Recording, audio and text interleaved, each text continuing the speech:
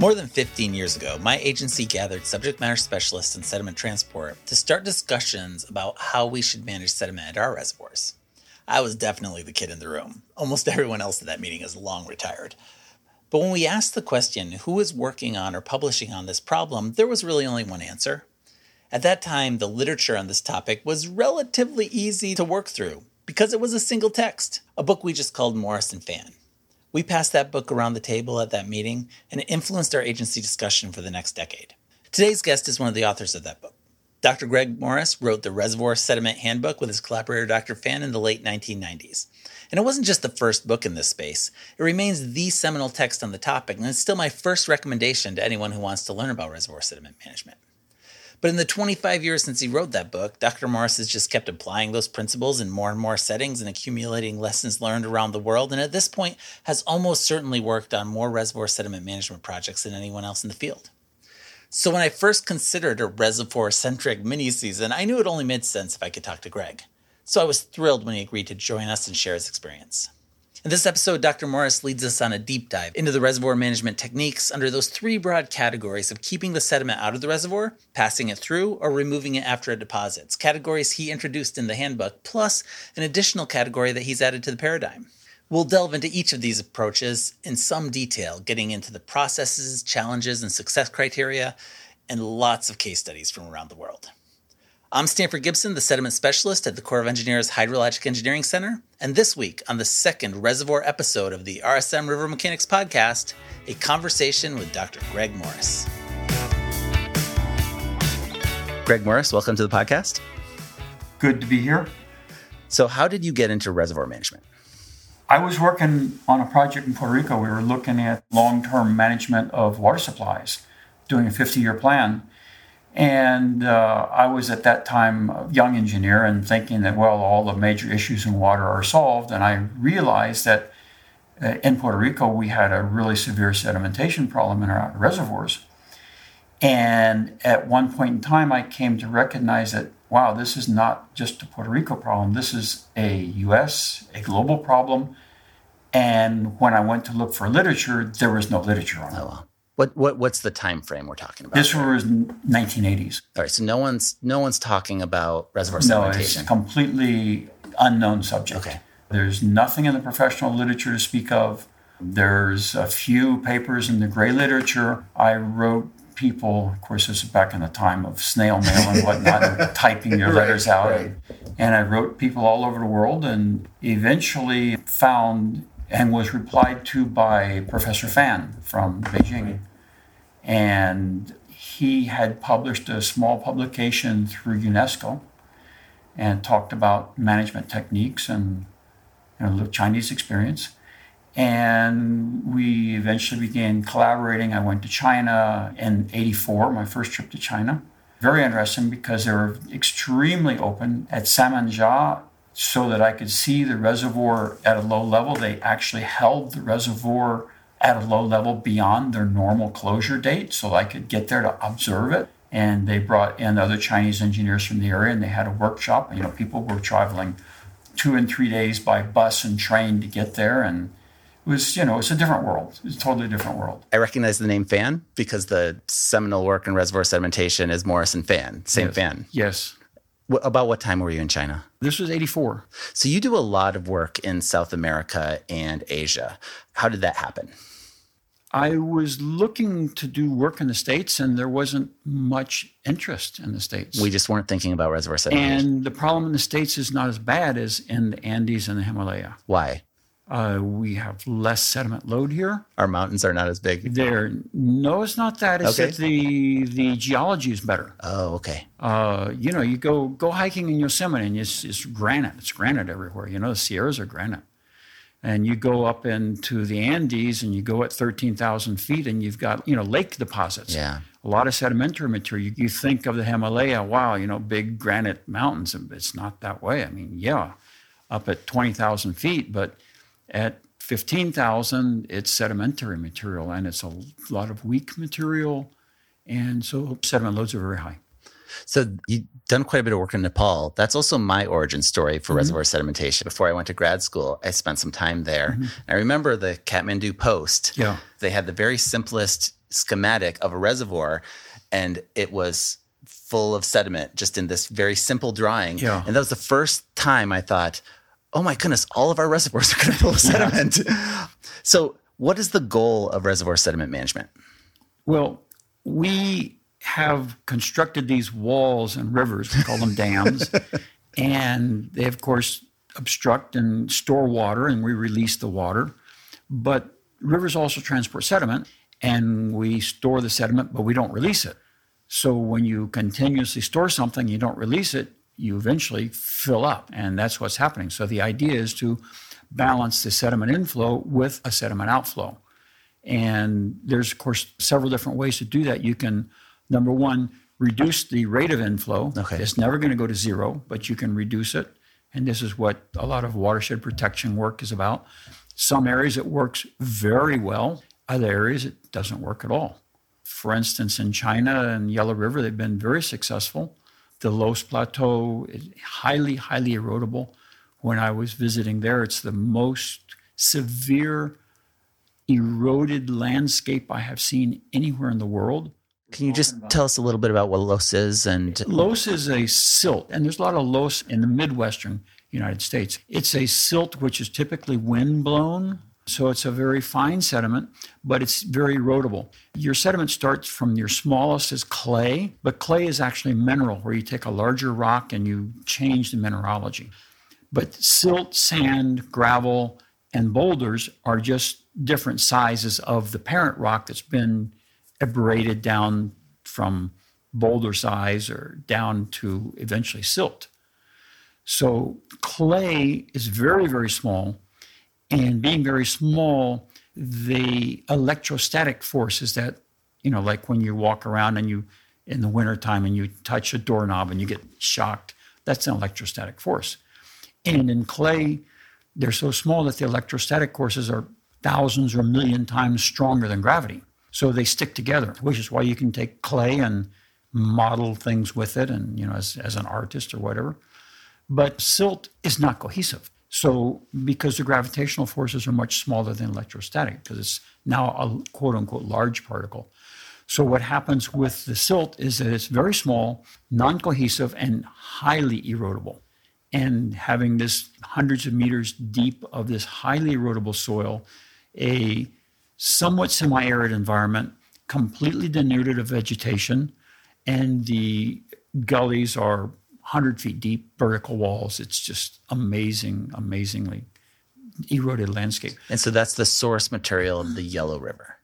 That is the source material for Yellow River. And in Yellow River, main stem Yellow River, they have measured sediment concentrations of 990,000 milligrams per liter. Wow. Yeah. It no longer flows as liquid. It's a Newtonian flow. It looks like plastic running downstream.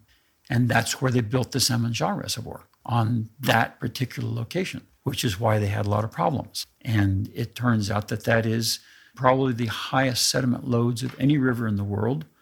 Their sediment loads at that location were on the order of 1.6 billion metric tons per year. Billion with a B. Billion with a B, which is about more than 3 times the load of the Mississippi pre-dam.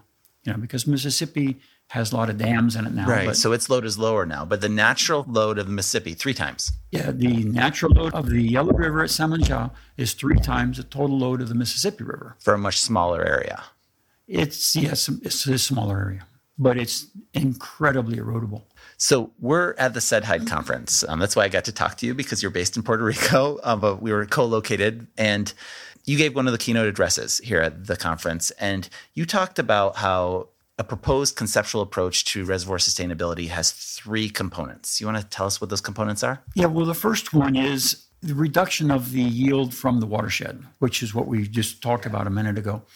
And in some places it works, and for instance, in China and the Los Plateau, it has worked very well because they've had revegetation, they've built a lot of check dams, and of course the Chinese have a lot of labor, and they did things in a very big Chinese style. In contrast, where I work in Puerto Rico, it doesn't work at all because most of our sediment generation events are based on hurricanes and landslides. And we see a similar situation in Taiwan, another tropical area. In Puerto Rico, we at least have the advantage of having a lot of clay soils. But in Taiwan, they have a lot of siltstone. So help me understand that. Is the difference that one is more episodic and the other is distributed? So you have more success with distributed? Well, if you're going to do erosion control, you are typically working on the surface of the land. You're revegetating, et cetera. But if you have landslides and landslips and mass movements that are deeper than the rooting depth of the vegetation, then your vegetation is going to have some effect in terms of managing the soil moisture, et cetera. But it's not going to be able to control it. And that's what we've seen. We've seen massive reforestation just by natural means in Puerto Rico since the 1940s. But we've not seen any change in the rate of reservoir sedimentation. Oh, wow. When I started looking at the data, I thought for sure I'd see, wow, this is going to be a perfect case study of how reforestation has reduced the sediment yield. And we have reservoirs that have like 60, 70 years of data now. And lo and behold, there's no change. Oh, wow. And it's all controlled by these big events. Hurricane Maria came through in 2017. We had 50,000 landslides. So that's one of the parts of your work that has influenced me is, I come from the classical geomorph tradition where we think about bankful discharge as being the flow that carries the most sediment. And like over time, it's your bankful discharge that you really have to think about. But you stress the importance of episodic events in some settings. Can you tell us a little bit about that? Well, for instance, going back to Puerto Rico, where I've looked at the data more than anywhere, we have basically 6, 7, 8 events per decade, and these are one-day events typically, because we have small watersheds, big storms come through, and we will get 30 inches of rain in a day, and those events produce 6, 7, 8 days per decade, 50% of your sediment load. And this, of course, is not generalized, but generally across the world, though, the largest events do account for a very large portion of your total sediment load. So that's why we can move to the second item in terms of how to manage sediment in reservoirs is routing sediments. In other words, when you get a big event and you get all the sediment load, what are you going to do with it? You're going to put it into your reservoir? Again, going back to the example of Hurricane Maria, we have a water supply reservoir that supplies San Juan. And we had enough water in one day to fill the reservoir 10 times. Oh, wow. And do you want all that water plus all the sediment to go through your reservoir? Well, what you'd like to do is to flush that through and then refill the reservoir at the end of the vent with the clean water. Because by the end of the vent, you've moved most of your sediment, and the end of the vent tends to have cleaner water than the first. And that's the process of sluicing. Of course, you have to have enough reservoir capacity that you can, your storms are bigger than your reservoir, which many times is not the case. You could also empty the reservoir and just empty it completely, not during a storm, and erode sediment, but that has a lot of downstream consequences. In some areas you can do it, mostly high mountain areas, but it has a lot of downstream consequences that make it not generally applicable.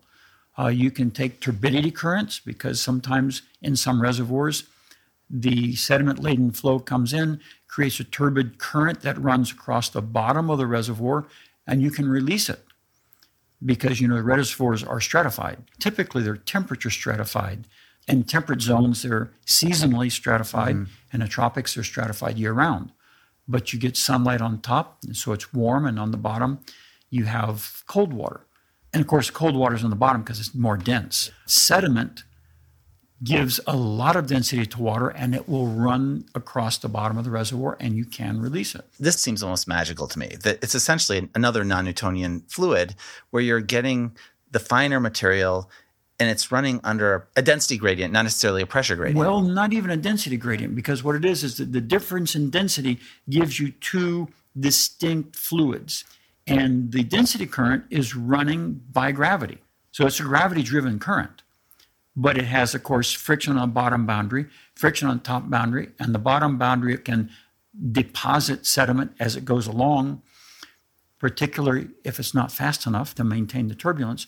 And the top boundary, it can have clear water that will leak into the turbidity current and cause it to dissipate. So by losing sediment and by being diluted with clear water, the density current, if it doesn't keep going and is not continuously supplied with more water, it'll fade away. So you have these density currents that can, in some cases, reach the outlet of your reservoir. Yes. What's the advantage of that? If you release that water that has a sediment in it, you're releasing sediment. And because it's fine, you don't need a separate outlet for it? Can you just do it through the turbines? You can run it through the turbines, and many plants do. Turbine engineers, mechanical engineers, they don't want to see any sediments in the turbines. No sediment at all. They want blue water. They want clear water, and they don't like that. Yeah. But, the option is that if you fill your sediment with this fine sediment that you could run through a turbine, if you fill your reservoir with that, behind that comes a delta. Yes. And the delta contains sand. And I guarantee you that if you don't like the fine sediment, you're going to hate sand because the abrasion by sand is astronomical. It is really, really intense. So the idea is if you can vent some of the finer sediment through these density currents, even though it's not ideal for your turbines, you're saving volume and time before the sands, which will really tear them up, come. Yes. I mean, there are plants in northern India that replace their runners 2 or 3 times a year. Oh, wow. Because of abrasion. So, if you want to get into a 2 and 3 time a year replacement cycle, don't worry about the sand. Those other situations, they're not venting turbidity currents. Those are their situation is that turbidity current is not going to solve their problem. So the coarser material has already arrived. Yeah. So one of the things that I've learned from you about turbidity currents is that their effectiveness for reservoir management can change with time. Yes, when you manage a reservoir, you're really managing the geometry. And that geometry changes with time because as you start to deposit sediment, the original geometry changes. Now, a turbidity current, just like a river, it flows down the channel. It's a gravity-driven current, so it seeks the lowest level in the reservoir. And these turbidity currents are one of the reasons why reservoirs tend to fill from the bottom up. You don't typically get a continuous and constant level of sediment across the entire cross-section, so your reservoir doesn't fill up and you still see the river channel once it's half full.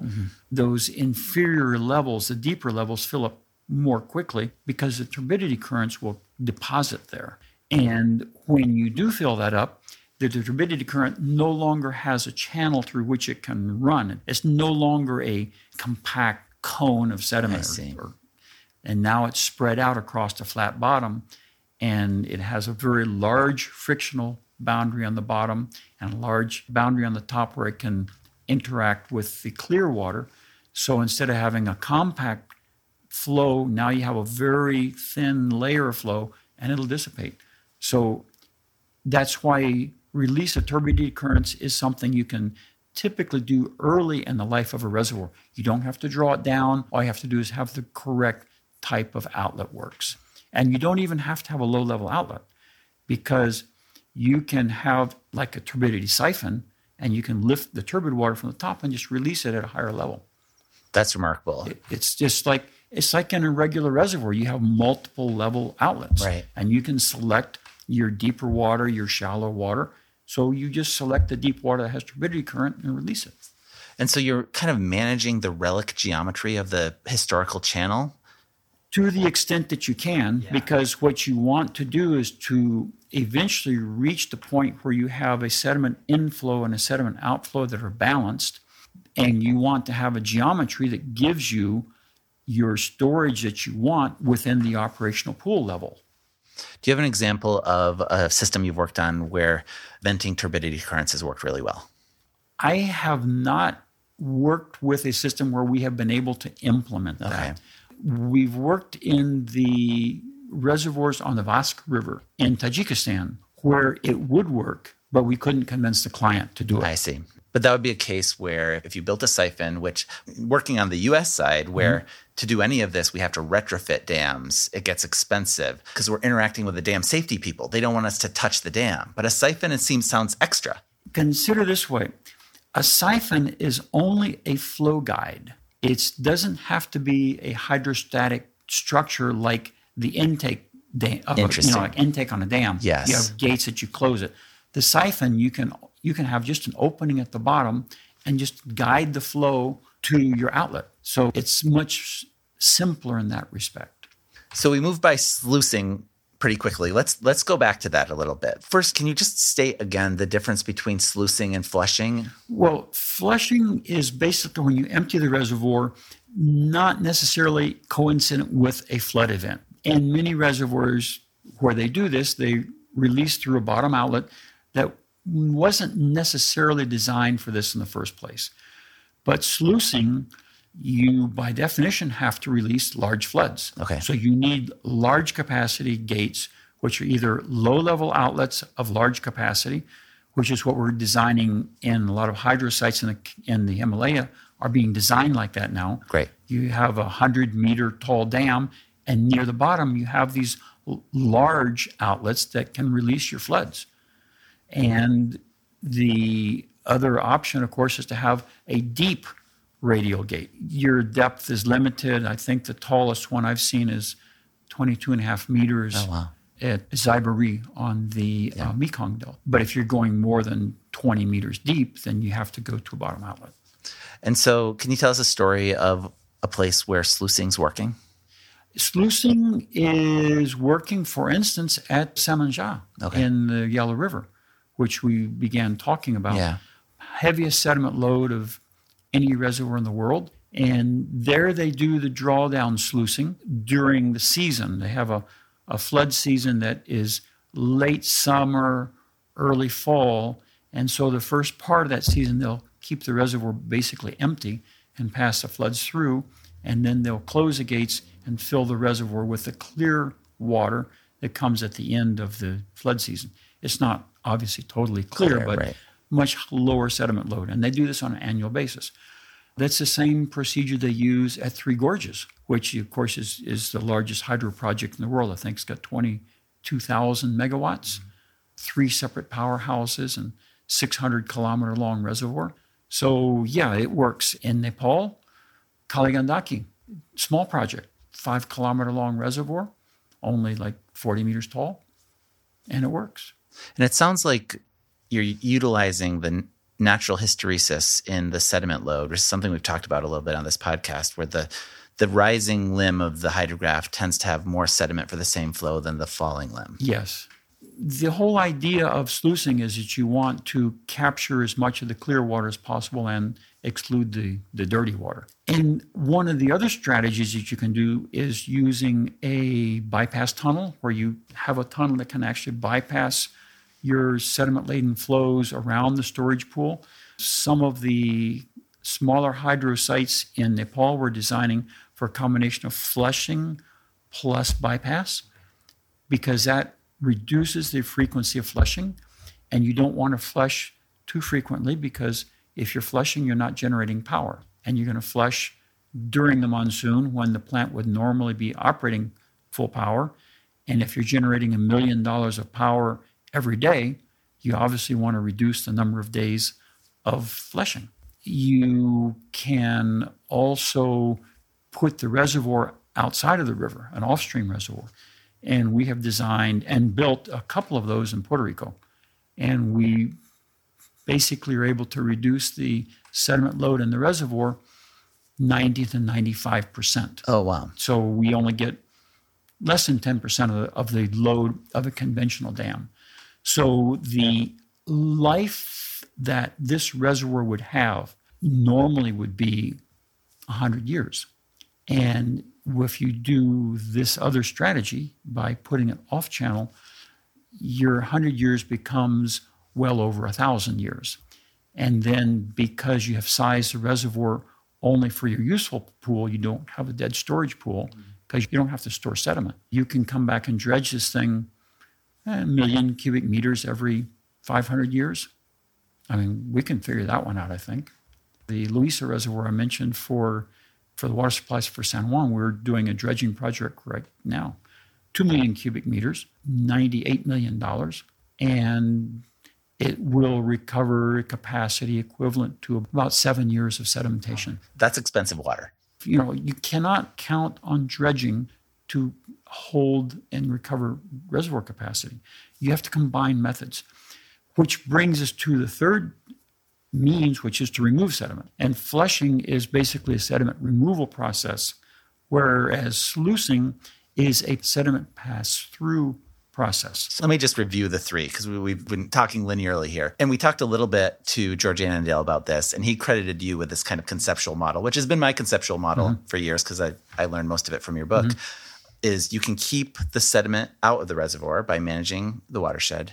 You can pass it through during the flood that brings it, or through or around. Or around. Yeah. Excellent. And that includes sluicing and turbidity currents and bypass. Yes. Or if it gets in there, now we have these other methods that you can use to remove it once it's already deposited.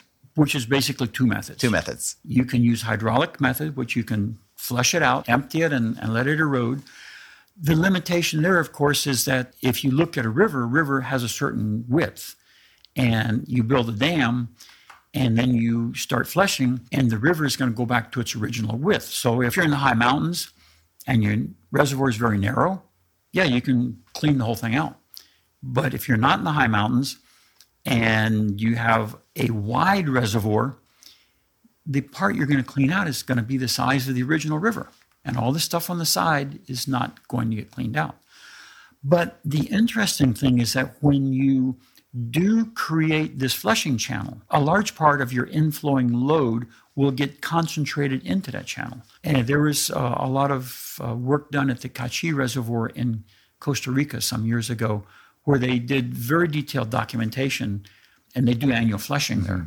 And with the flushing channel, they maintain the turbidity currents flowing down. The turbidity currents pass through the turbines, and these areas that are outside of the flushing channel, very low sedimentation rate. So the flushing channel, it's much more than just, I'm going to excavate this V-shaped thing in my reservoir.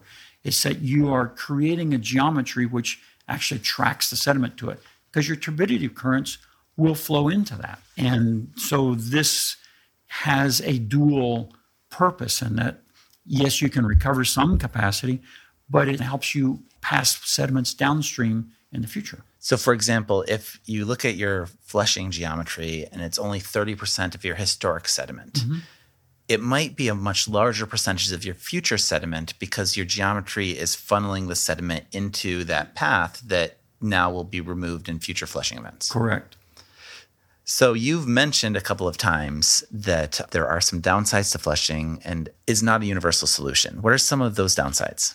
Big downside is you're trying to release, let's say you flush every year. So you're trying to release a year's worth of sediment in 3 days. So if you just open the gates and let it go, you're going to see 400,000 milligrams per liter. Oh, wow. We've seen this in a number of sites around the world. Which is, again, 40% solids. That's approaching a non-Newtonian fluid. Yeah, it is. Newtonians, typically in China at least, they're about 350 milligrams per liter, 350,000 and above they get Newtonian. Okay. So what happens, though, is that, as we mentioned, that in this flushing channel, you're concentrating your deposits. So when you open the gate, you have this flushing channel that's full of poorly consolidated, recently deposited, a lot of fine sediment. So you open the gate and this mud just comes out. So one of the things that you need to do to mitigate downstream impacts is a couple of different things. You need to control the rate of release.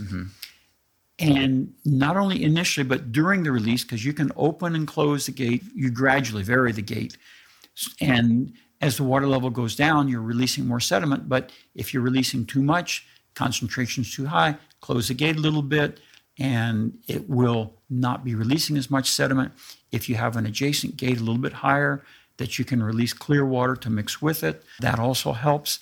And also, you would like to flush not once a year, but several times a year. Yeah. Because if I'm going to release, let's say, 4 million tons of sediment a year, which in the Himalaya, it's like lots of places have more than that. More than that. But if you want to release 4 million tons a year, it's better to release it 4 pulses of 1 million each rather than one big one. So you're describing something that we've been thinking about, but I've never heard anyone say out loud, is that flushing works better as an adaptive managed solution where you have a tight feedback between observations of downstream concentration and your operations. Yes. And initially, when you start flushing, you're going to have to dig a channel. So there's going to be a lot more sediment release. But over time, you can bring the system into, let's call it a more stable situation. It's like learning to drive a car. You know, you're 16, you get in the car and you learn to drive and you don't know what you're doing. But after a little while, you figure it out and then you're okay. And your grandparents are no longer frightened to be in the car with you.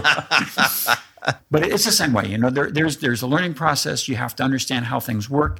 And there will always be some sort of problem that's going to come up.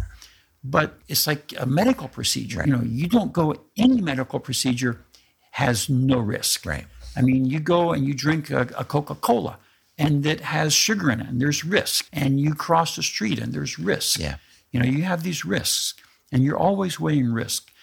But here we have the risk that, and it's not just a risk. I mean, we know that the reservoir is going to go. We know we're going to lose it. So we're having to find the path by which we can minimize our adverse impacts, yet maintain the benefits on which we depend.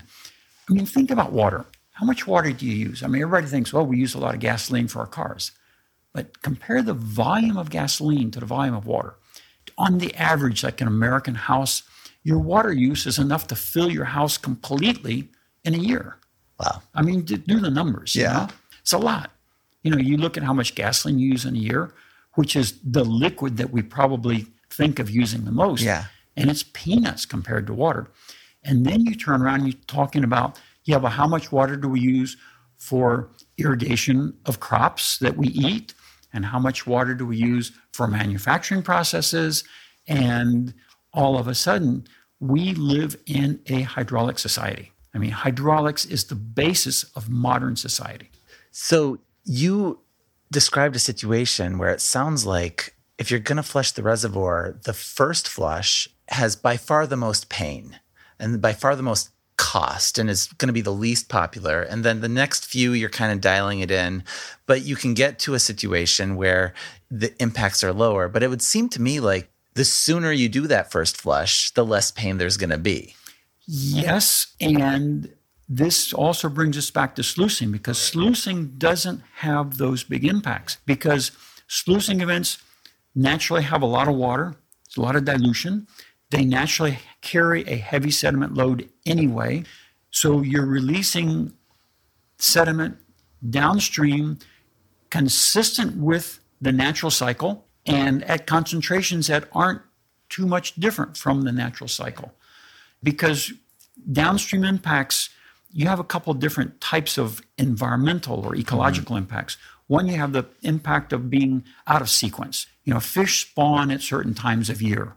And if you have spawning gravels or spawning areas, for instance, a salmon, a spawning gravel, you have to have water flowing through these gravels because that water brings the oxygen that keeps the eggs alive. And if you have a reservoir and you flush out of sync and you put a lot of sediment onto the spawning beds with the eggs, then you can obstruct the flow of oxygen through the bed.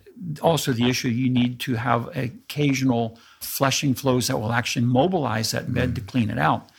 So it's complex, but you can work with the system. You need to understand it. And this is why sediment management is very multidisciplinary.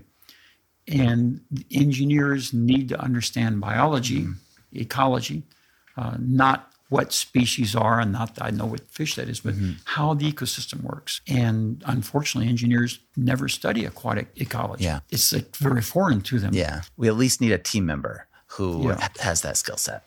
I guess I have a lot more sensitivity to that because I did study systems ecology as a master's degree. So, and I thought it was very interesting. My bachelor's was at Naval Academy. Oh, really? And I got a medical discharge when I graduated. Didn't know it, but it was discovered that I had hemophilia. Oh, wow. A mild case.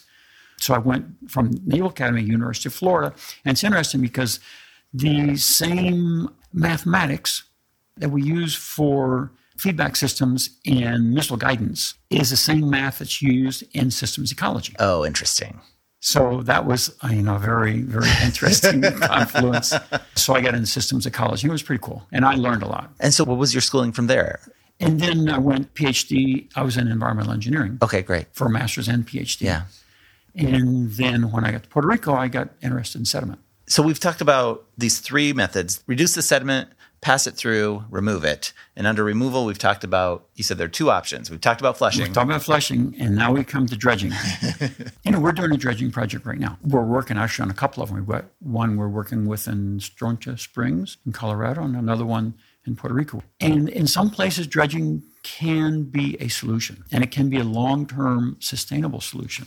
Surprisingly enough, at the Tarbella Reservoir on the Indus River, sediment load of about 150 million tons per year, huge amount of sediment.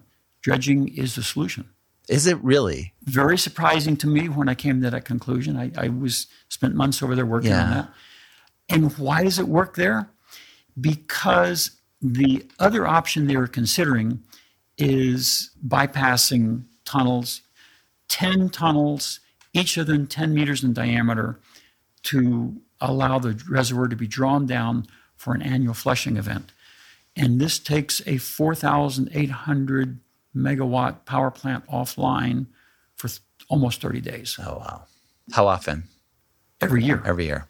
And their power production cost is less than 1 cent a kilowatt. And this is in Pakistan. In Pakistan. Because the project is paid for. The replacement cost is close to 12 cents or more per kilowatt. More than an order of magnitude more. It's more than an order of magnitude. So when you start looking at, I'm going to pay 12 cents a kilowatt, every day I have to replace this energy from somewhere else, it looks like you've got $400 to $500 million a year you can spend on dredging. And with $500 million a year, you can do a lot of dredging. And the sediments at that reservoir are ideal for dredging. Wow. It's silt sand, fine sands, coarse to medium silts, and it's perfect for dredging. So that particular case, because of that situation, it works. And also on the Indus River, you have the problem of moving the sediment downstream. Now, this is another problem that people don't really think about. Erosion is a geologic process. The eroded material gets into the rivers and moves downstream and goes to the ocean. And that's the way geology has worked for a billion years. As long as geology has existed. We're not going to stop it. And you're going to put these little tiny dams, we think they're big, but, in geological context, they don't even count. And geology is going to overwhelm them. And the sediment continuity from upstream to the ocean will be returned to its original condition because there's no way we can stop it. We can control watershed erosion, which is basically trying to undo the damage we've already done to the watersheds. So we can undo some of the damage that our poor land use practices have done, but we're still going to have a lot of sediment. And in the Himalaya, you have a lot of background natural sediment yield that's very high because glaciation, very little vegetation, the mountains are continuing to grow, it's very active tectonically. So you have this reservoir that you really need to have the reservoir to supply irrigation because there's like 80 million people who farm on the Indus floodplain and depend on this for irrigation. And Tarbella. Yeah. So, you look at the benefit of 80 million people and this big reservoir, and it's filling with sediment. You have to do something. And the sediment's going to go downstream. How are you going to get it downstream? One of the ways that I say is the mountain will win. The mountain will win. And so we have to minimize our footprint on the way to the ocean. Yeah.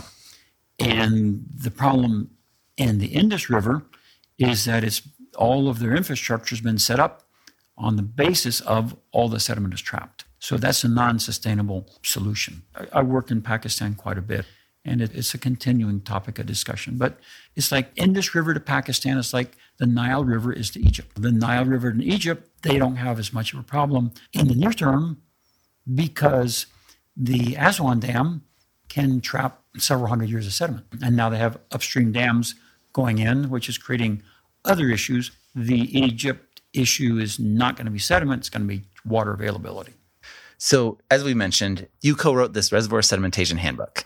Yeah, this was my first introduction to these ideas, like maybe 15 years ago. Mm-hmm. There's a PDF of it online. People can go to reservoirsedimentation.com, and you can get that, and you can get several other publications. Fantastic resources. But in your keynote address, you said that over the years, people have come up to you and told you what are the big things they've gotten out of that book. And one of the surprising things was how diverse that was. But yes. It left me thinking, yeah, but are there some trends? Are there some things that people... No trends. No trends. No trends. It's like after the keynote, I had several people come up and say, wow, I really liked the way you talked about the rating curves or about Elephant Butte or whatever. Yeah. Everybody got something different. So maybe let's flip the question and say, what are some of the big things that you would like for people to get out of that book? If you were to say, here are 3 or 4 big ideas that someone should get out of a text like that. The big idea is that we are basically taking for granted a resource system, infrastructure system, I should say, that's not sustainable. And when you really become aware at the level of the general public and politicians that it's a real issue, it's going to maybe be too late. Or maybe not too late, but very expensive to solve. The longer we wait, the more costly it'll be. Exactly. And the second item is that there are a lot of solutions. And we've talked about reducing yield from the watersheds. Mm-hmm. We've talked about passing sediment around or through the storage. We've talked about removing sediment. And there's a fourth item that we need to mention, and that is what we might call adaptive strategies. Okay. For instance, in Puerto Rico, we have this reservoir that's losing capacity. It's being overdrafted. It has a firm yield of 60 some odd million gallons a day, and they're withdrawing 80 to 90. We have a drought, and you turn the water off, and you open the faucet, and there's no water. So what do?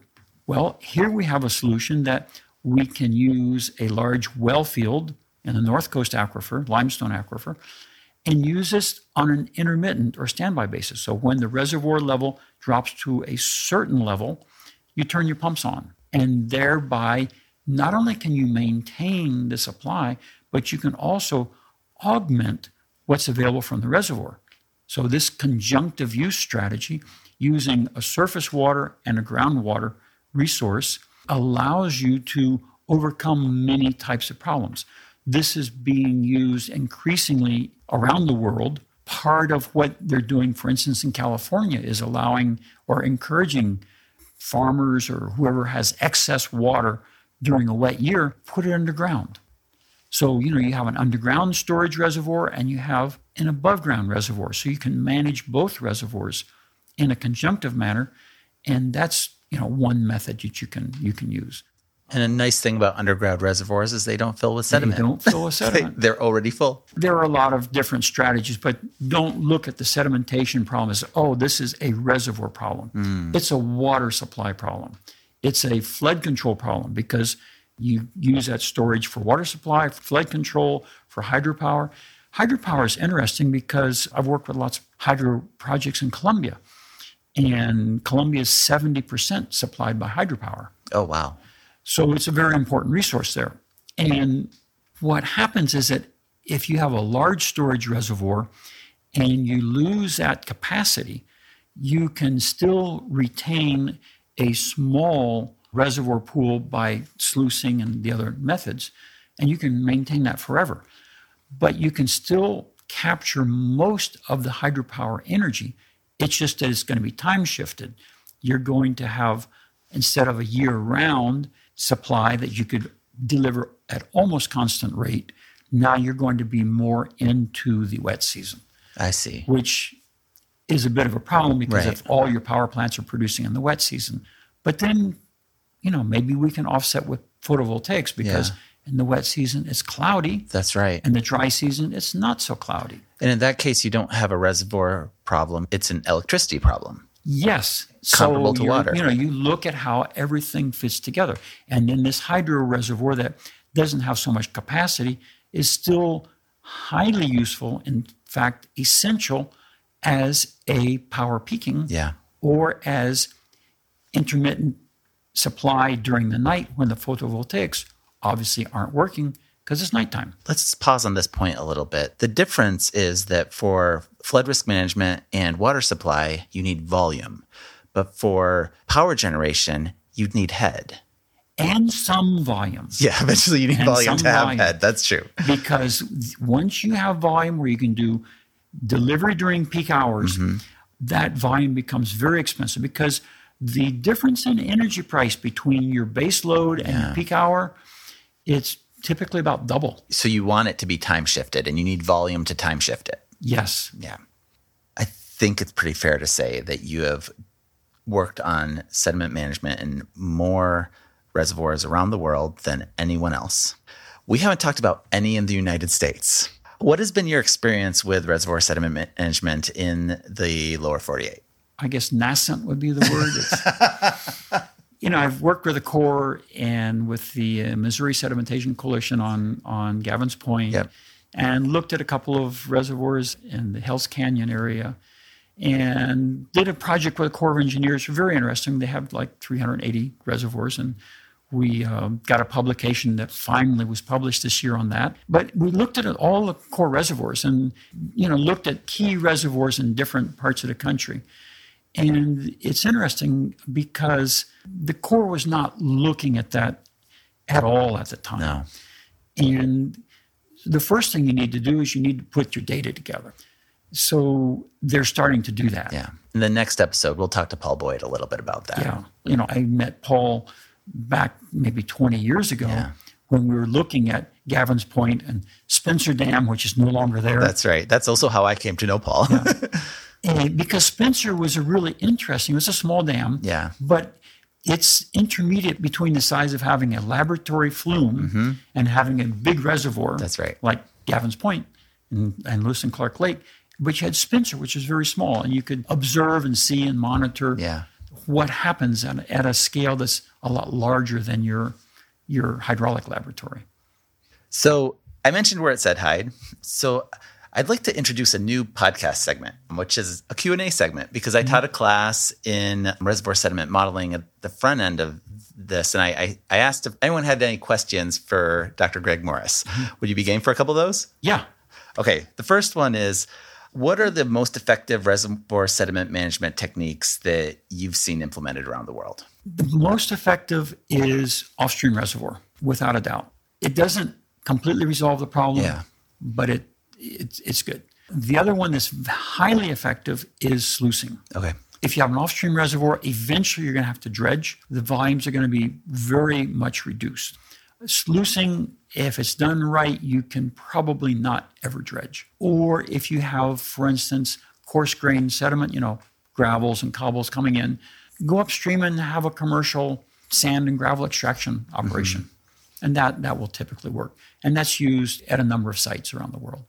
Those, I think, are the two most effective. Obviously, dredging is quote-unquote effective, but it's also very, very expensive, and that makes it ineffective for most purposes. It's effective, but not sustainable.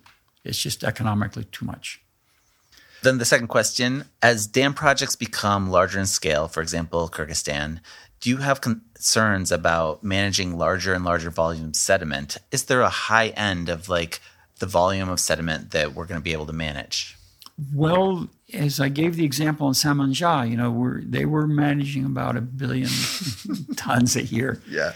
The problem is not the size of the reservoir. The problem is the size of the reservoir in relationship to the inflow, your capacity to inflow ratio. For instance, the little reservoir we're working with in Puerto Rico, it's not little, but it's certainly orders of magnitude smaller than Three Gorges in China. They're the same size. from the hydrologic standpoint. Okay, help me understand that. What do you mean? So in Puerto Rico, I have a 500 square kilometer, which is like, 150, 200 square mile watershed. Uh-huh. And in China, they have like almost 1 million square kilometer watershed.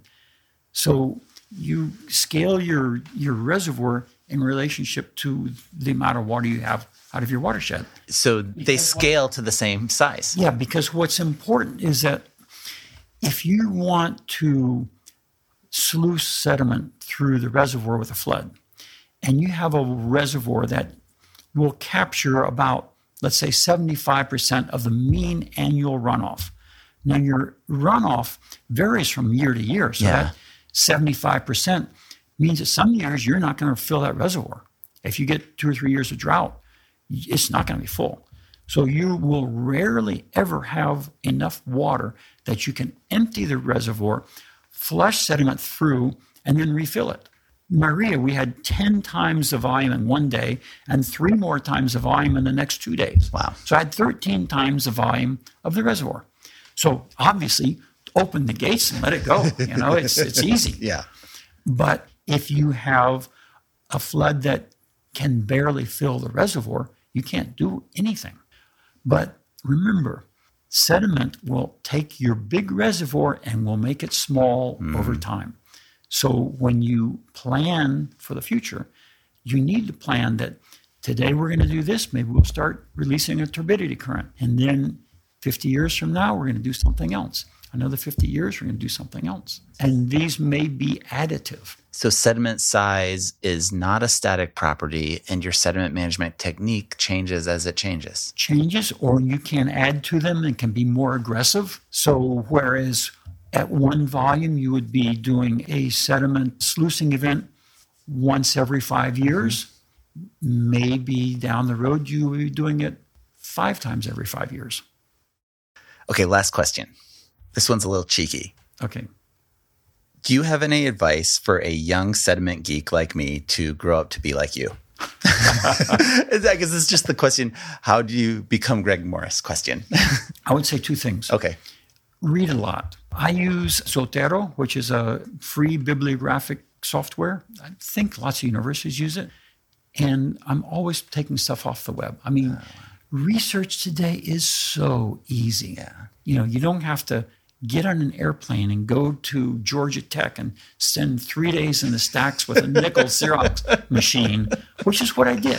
I'm just old enough to have caught the tail end of that. Yeah. So research is so easy. So you go and read what's out there. There's a lot of stuff out there. And number 2, go to the field and observe. Be observant. I mean, I live in Puerto Rico. Yeah. And I live on the beach. So I would go to the beach and I would run the beach every weekend.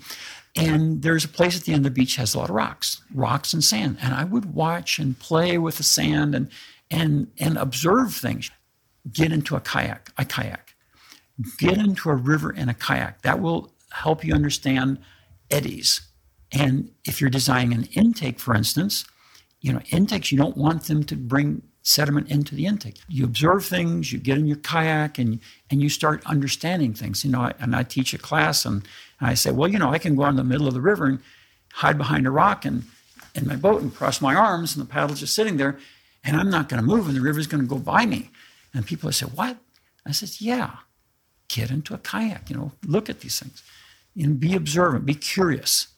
It's all a question of being curious. Greg Morris, thank you so much for being on the podcast. It's been a pleasure, and hopefully it will be of some use to somebody. I appreciate Greg taking time during a busy SedHide week to record this episode and share his wisdom. I know I found this conversation helpful, and I'm confident others will too. I put links to Greg's website with the free PDF of Morris & Fan's Reservoir Sedimentation Handbook on the podcast website, which is linked in the program notes. We're also going to start running some video clips from these interviews and some footage from some of these reservoir operations. And we'll start running those on the HEC Sediment YouTube channel and the podcast website, so that'll be worth checking out in the coming weeks. Next week, we're going to delve into what Greg called the nascent realm of reservoir sediment management in the United States. And while it's true that we face some specific challenges because of our unique sediment history here, we're actually using most of these methods and some innovative new technology to manage sediment at several of our reservoirs. So I'm going to talk to the two practitioners that are connected to more of these U.S. projects than anyone else I know, Dr. John Shelley and Dr. Paul Boyd. These are informal conversations, and the views expressed do not necessarily reflect the official position of the U.S. Army Corps of Engineers or the offices or center of the guests or host. The RSM in the podcast title stands for Regional Sediment Management because this project is funded by the Corps of Engineers Regional Sediment Management R&D program. Mike Loretto edited this episode and wrote the music for the season. We'll be back in 2 weeks. Thanks for listening.